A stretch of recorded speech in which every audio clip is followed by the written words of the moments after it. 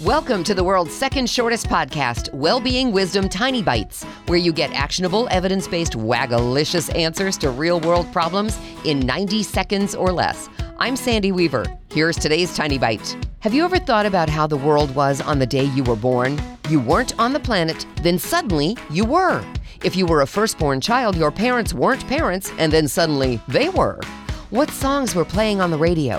What was the most popular car? What new technology was born that year? Who was the president and where was the trendy vacation spot? Seriously, pop open your favorite search engine, find out what the world was like on your original birthday, and then think about how things have changed since that day. Nothing is the same. Nothing.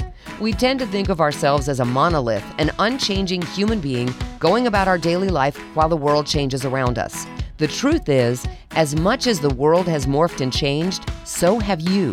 Embrace your growth, your season in life, and embrace the fact that you will continue to change. Wouldn't life be boring if we didn't? Want more? Come and play in the Wagalicious Life online community playground. Go to wagalicious.life. That's WAGALICIOUS.life. Here's to your success, one tiny bite at a time.